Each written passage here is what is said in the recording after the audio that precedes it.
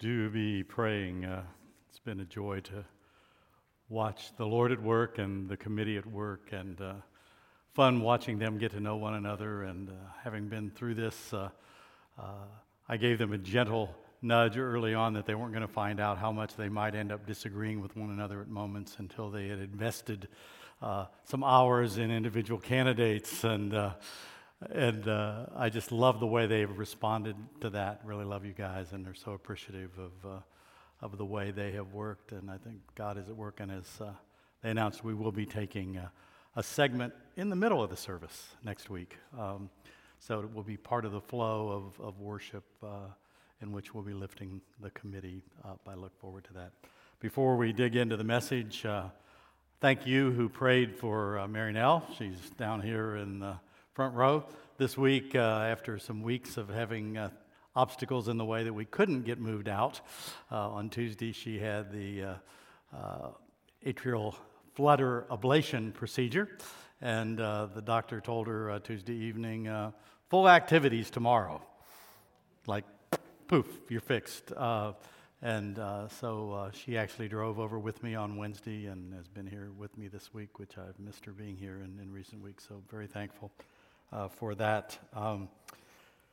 Wisdom, need to be brief because I want to dig into the Word, but Marinelle went with me yesterday to, I have two presbyteries to go to now, Central Florida and my own in Southwest Florida, which was in Lakeland yesterday. And on this theme of wisdom, as we got there, the worship service was underway, and Tim, one of the pastors in the presbytery in Polk County, was preaching. It was his congregation's building we were meeting at, and I remember almost 30 years ago when Tim was in my classes at RTS Orlando, just delighting in him as a student. And just as I watched the wisdom in his message coming forth, and then in some of his comments on different issues in the presbytery, I just found myself rejoicing in the wonder of how God matures his people and how he grows us and uses us. So just a word of encouragement for all of us to keep growing. As we move into our text this morning, think back to the last couple of weeks, we looked at Christ having become our wisdom, which in 1 Corinthians 1 at the end, Paul explains that he is our wisdom in many ways, but he is our wisdom in the way he is our justification and our sanctification. And ultimately our redemption, Romans 8, when Christ returns and we get the fullness of redemption in our new bodies. So this morning we look at walking in Christ, your wisdom. Would you stand as I read our text from Ephesians 5, verses 15 to 21.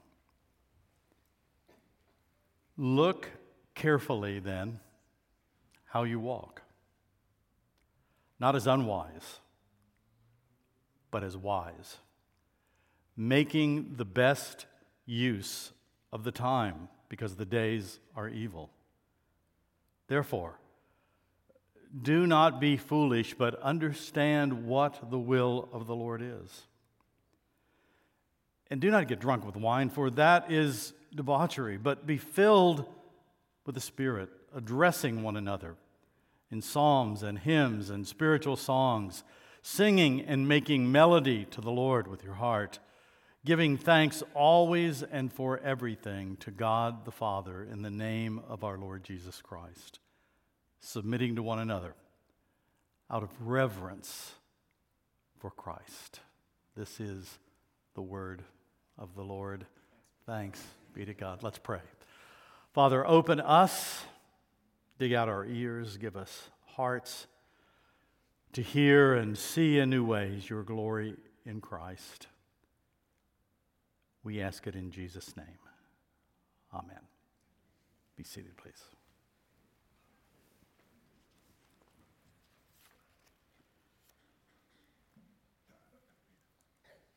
Paul says in Ephesians 4, verse 1, and I remind you just before I read it that you can break the flow of Paul's letter to the Ephesians with the chapter headings, numbers that we've added, by the way. Paul didn't put them in there. But what we call chapter 1, 2, and 3 is the broad grasp of who God is and how He has worked and kind of the grounding behind God's work in the person and work of Christ. And then chapters 4, 5, and 6 begin, while going back to that reality over and over again, to apply it. And as an introduction to our text, I think it's helpful to look at chapter 4 and verse 1, where Paul says, I, therefore, based on everything in 1, 2, and 3, a prisoner for the Lord, urge you to walk in a manner worthy of the calling to which you have been called. So this theme of walking according to the reality, according to the truth, is woven through the whole book. I don't want you to miss that as we look at our text. Ephesians 2:10, for we are His workmanship, created in Christ Jesus for good works, which God prepared beforehand that we should walk in them. 4:17, you must no longer walk as the Gentiles do. 5:2, and walk in love. 5:8, now you are light in the Lord. Walk as children of the light. And then in our text, look carefully then how you walk. Not as unwise, but as wise. For a moment, back to Ephesians 2:10. Most of you, or many of us, have memorized Ephesians 2:8 and 9. For by grace you have been saved through faith, and this not of your own doing. It is the gift of God, not as a result of works, that no one may boast. I have a friend who calls that cat theology. Cats go, meow, meow, me, me, me.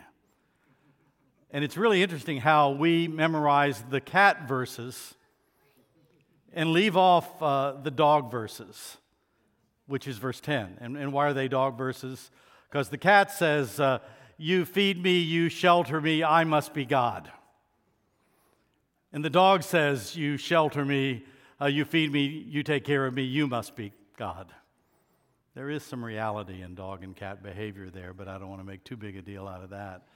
But I hope it drives home the point that you don't understand 2:8 and 10 and the purpose, 2:8 and 9 and their purpose if you don't understand 10. And Paul isn't all hung up on grace and works in quite the same way we are. He understands it's all of grace, but he understands the grace always leads to works. And they're the kind of works that can only flow from grace. But if you think you can talk about grace and not have a life that's focused on Christ grow from it, then you're missing the true grace of God, which is a grace that has content. So we walk in a manner worthy of the calling to which we've been called. Note, you've been called by one who created you. And then if you're in Christ, by one who has recreated you. And the call is not anywhere near as important as the caller. The men's study on work spent a lot of time on this. The call is important, but it's important because of the caller. He defines what it is and who the called one is. And right out of that, Paul tells us, and He clothed you when He recreated you, clothed you with Christ and His wisdom. He created you for good works, but not to earn something, to reflect something you've done, but what you've been given, new life by the Word and the Spirit. I thought this morning, preparing and then also as I began the service, what a wonderful thing it is that we can be here and center our singing and our praise, which is what this text is about, around the Word of God. As I've been reading and thinking about the Word, not just this text, but the reality of the Word, the thought hit me, if I didn't believe that though we don't worship a book, we worship the Lord Jesus Christ, Christ, the eternal Word of God, who was in the beginning and was God and was with God, but that He in a special way is in His Word which He has given, and that there is a power in this that is not just gathering data from a book like any other book. But when His Word is spoken and read and preached and proclaimed, something happens that can happen through no other word. And if I didn't believe that were true, I had to just go sit on a tree, under a tree and retire. Because I don't have anything to say worth saying without that power being at the heart of it. We have a caller, a calling, a word above all words, the empowered word of the one who is the eternal word. And that's why in our first heading, we are to walk in Christ, who is our wisdom, your wisdom, mine, in these evil days, in this age. Ephesians 5:15, look carefully then how you walk, and not as unwise, but as wise, making the best use of the time, or redeeming the time, some translations read, because of the days are evil. Therefore, do not be foolish, but understand what the will of the Lord is, and do not get drunk with wine, for that is debauchery, or I like the word dissipation. When we're filled with too much wine, Scripture talks about is a good thing, but when we're filled with too much of it, it dissipates who we are and the beauty of who we are as men and women made in the image of God. It lessens us. It keeps us from being all that we can be. So the focus is not on the wine, it's on the dissipation. And the days between Christ's crucifixion and resurrection and the day when he returns and we have, if we are in him, our resurrection, the Scripture says are evil days. So don't be surprised. It's nothing new. It began a long time ago, and it was focused at the crucifixion of Christ, and it continues in the war against the outworking of the victory of Christ on the cross. We've already mentioned that we remember today those who died or whose lives were changed forever as planes flew into the Twin Towers in New York City and the Pentagon and a field in Pennsylvania, and also the first responders killed or injured as they sought to help the victims. Marinelle and I were remembering Ron Erbel, a dear brother deacon at the Key Biscayne Presbyterian Church who lived 2 houses down the street from us, died this year because he went up immediately to New York City into the rubble to try to find anybody alive, and it affected his body and his health, and finally an early death because of it.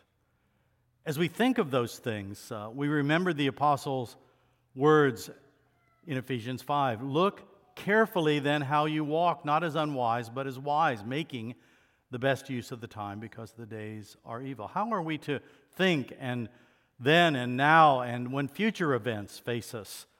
We walk and look carefully. We watch mindfully because we have the mind of Christ. And well, one of the things we need to do is weep with those who weep. But we avoid simplistic we, they, good guys, bad guys categories. Wisdom never justifies evil acts or bad actors. But wisdom in Christ reminds us, as Scripture clearly teaches us, what Alexander Solzhenitsyn, the Russian writer who was imprisoned by his own nation after many years as a soldier, who wrote so well. Solzhenitsyn wrote, if only it were so simple, if only there were evil people somewhere insidiously committing evil deeds, and it were necessary only to separate them from the rest of us and destroy them. But the line dividing good and evil cuts through the heart of every human being. And who is willing to destroy a piece of his own heart?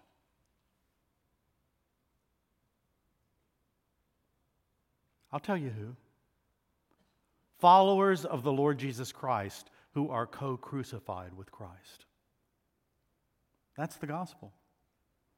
You say, I know my heart is evil, and I run to Christ who puts me to death with him and then lets me put him on and raises me up with a new life, that I might daily mortify my flesh and live in a new way for a new purpose, knowing the tendency of my heart to idolatry and evil.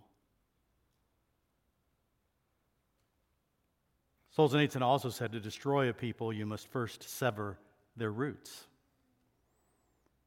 There are powers and efforts to separate people today from their roots all over the world, from the wisdom of the ages, and especially from the wisdom that comes in Christ. And we must never cooperate as His church in weakening the roots that planted us in living waters that are the waters of our life in Christ by the Spirit revealed, illumined by His Word by which we have the mind of Christ. Was reminded watching a little bit of the news of Queen Elizabeth II's death this week that she was one of the first world leaders to respond to the people of the U.S. after 9/11. And she sent her ambassador to Washington, to New York City, and he delivered a message in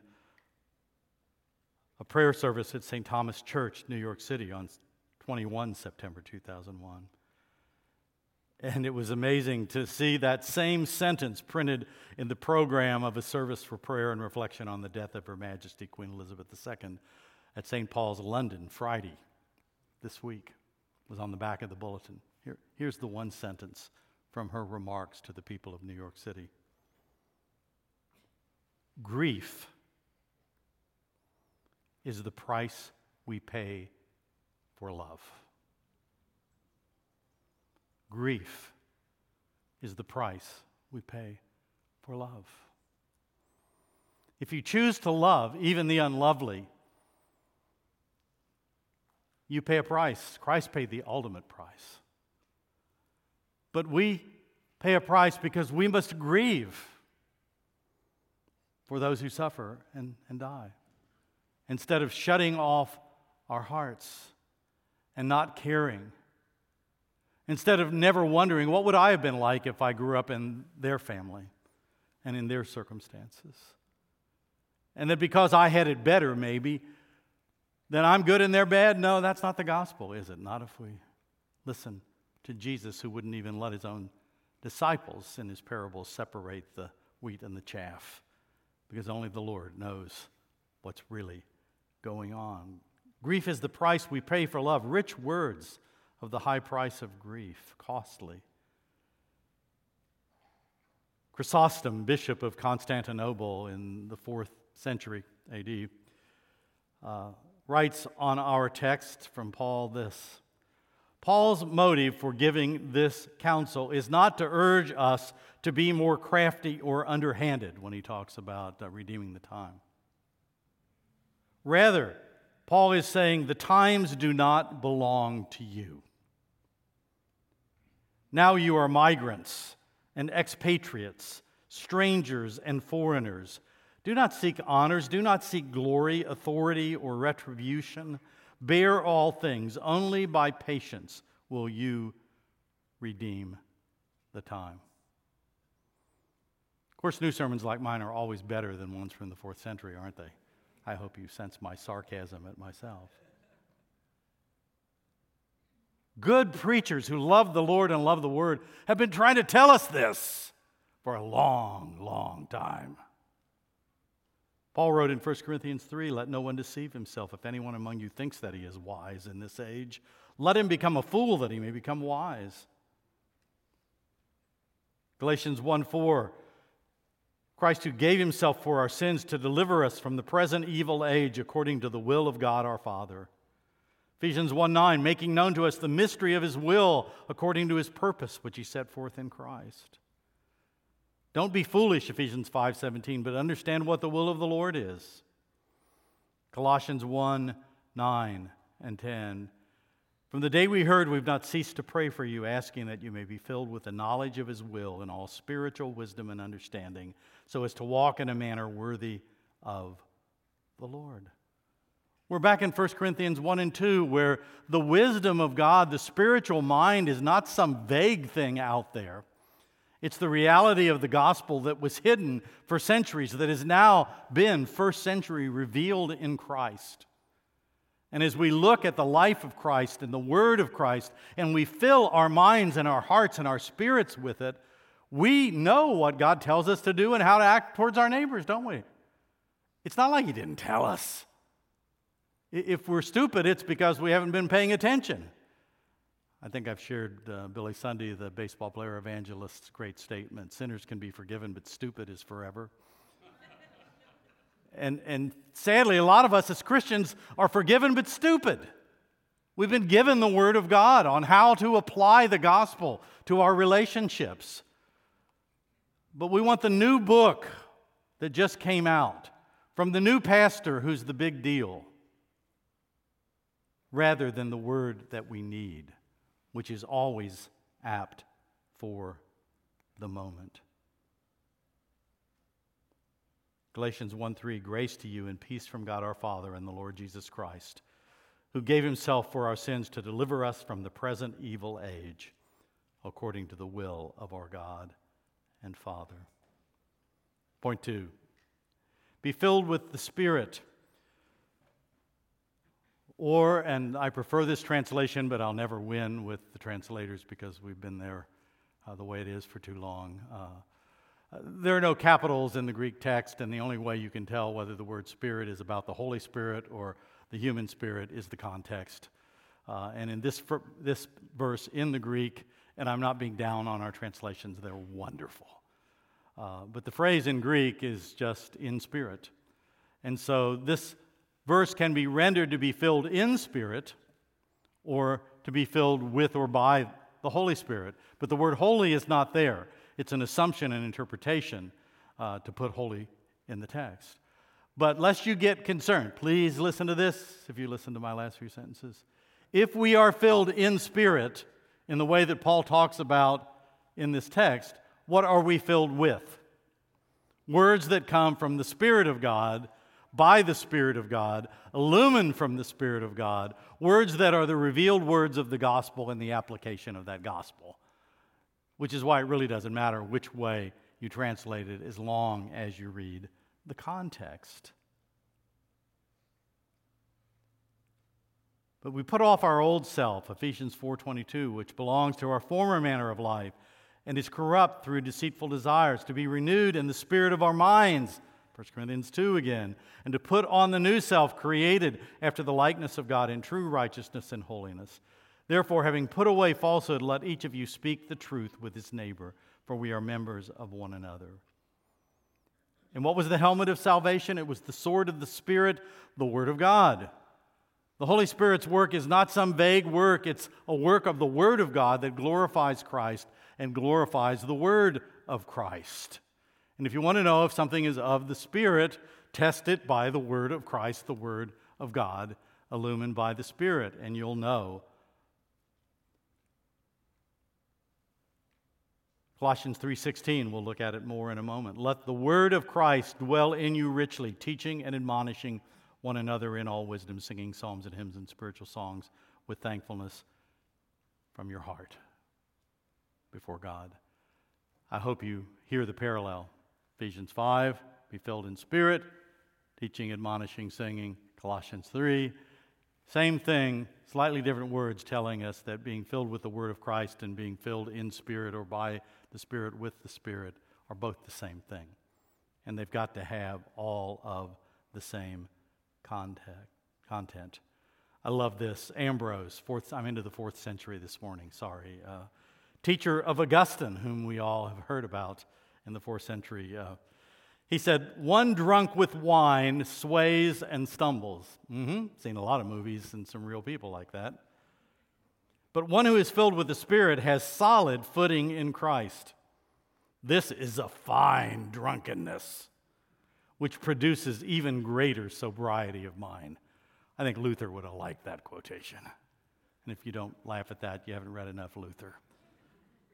3, addressing, teaching, admonishing, submitting to one another, singing with thankfulness from the heart to God in the name of the Lord Jesus Christ.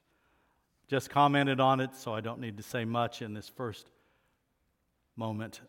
Addressing one another. Notice that. We're addressing one another. We may be singing songs in a worship service. We may be singing a song in a life group. But we need to be sure that even in our singing, we're addressing our own hearts. But as the worship team leads us, they're addressing us with words and asking us to address. And this flows out of Old Testament worship made so much more, maybe even the antiphonal singing that was part of the priestly role in some of the Psalms.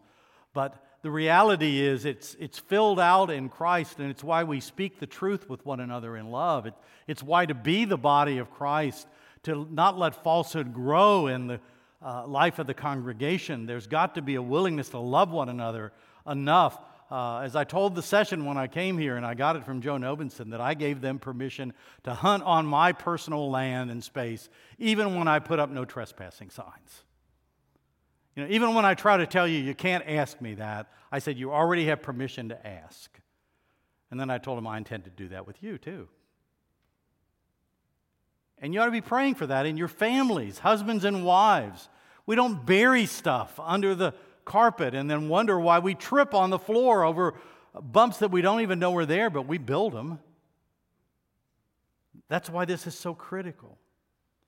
Colossians 3, teaching and admonishing one another in all wisdom, singing psalms and hymns and spiritual songs, and thankfulness to God in your hearts.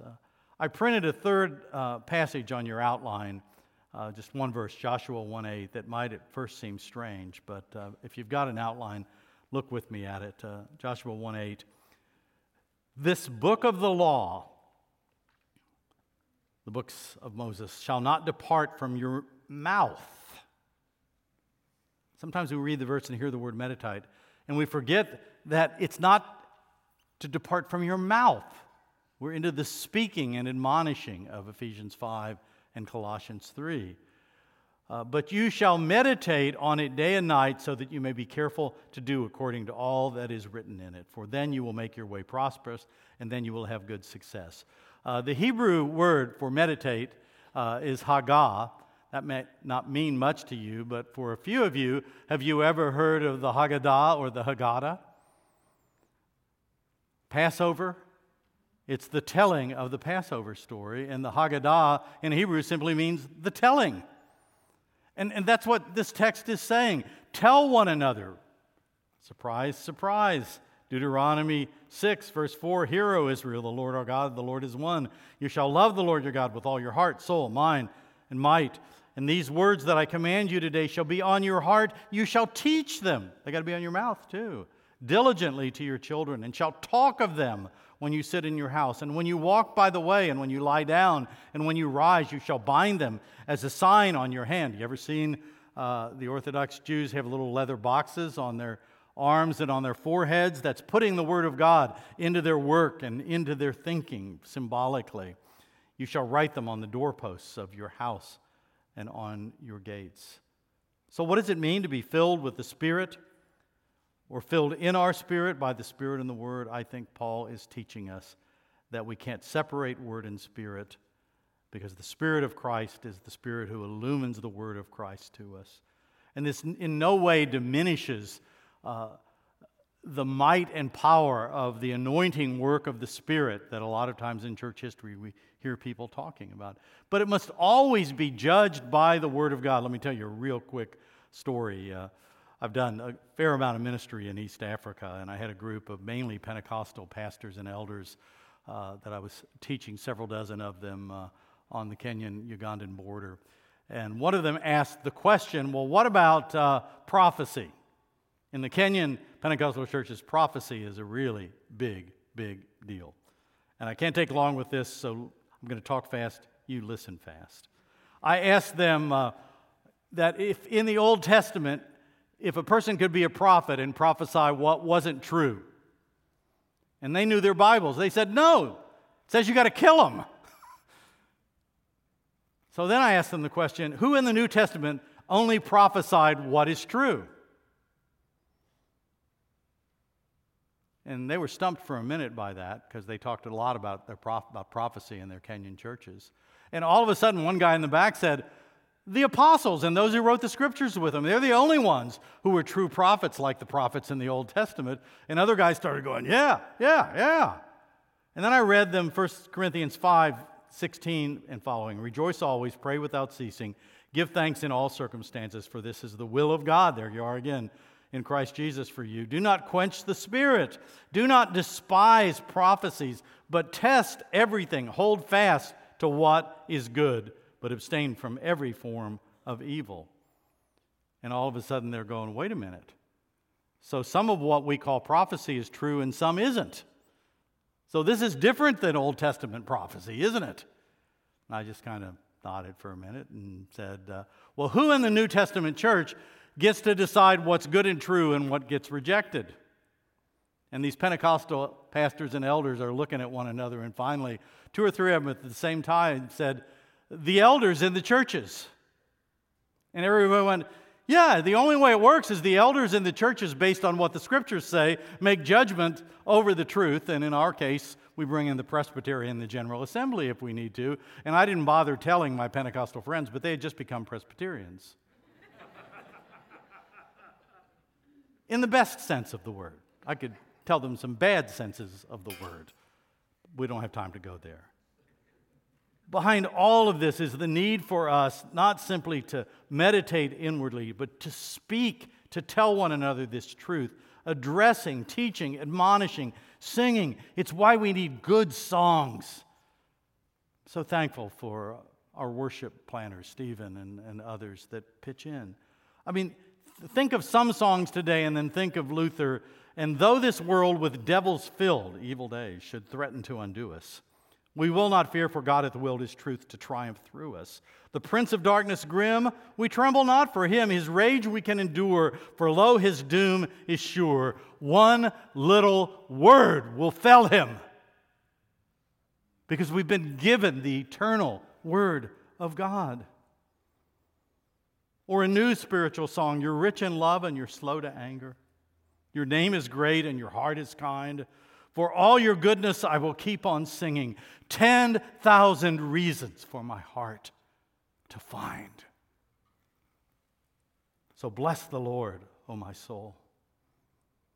And brother, sister in Christ, bless the Lord from your heart, from your soul. Worship in his holy name. Sing like never before, O my soul. I'll worship your holy name. Bless you, Lord. And we need to tell one another the words of Scripture. Honor your father and mother. You shall not covet. Forgive us our debts as we forgive our debtors. Deliver us from the evil one. Husbands, love your wives as Christ loved the church and gave himself up for us. Fathers, don't exasperate your children. Do nothing from selfish ambition or conceit, but in humility count others more significant than yourselves. Does anyone dare say in light of this gospel that those are works? Those are life. Those are hearts that are willing to crucify the brokenness and sinfulness of their own heart to love Christ. And it's all from grace, not our own strength or earning of favor. It's Christ in us, the hope of glory. Christ, my wisdom, in whom I walk and in whom you walk, in whom we walk together as one body in Christ, speaking and singing the truth to one another. Amen? Amen.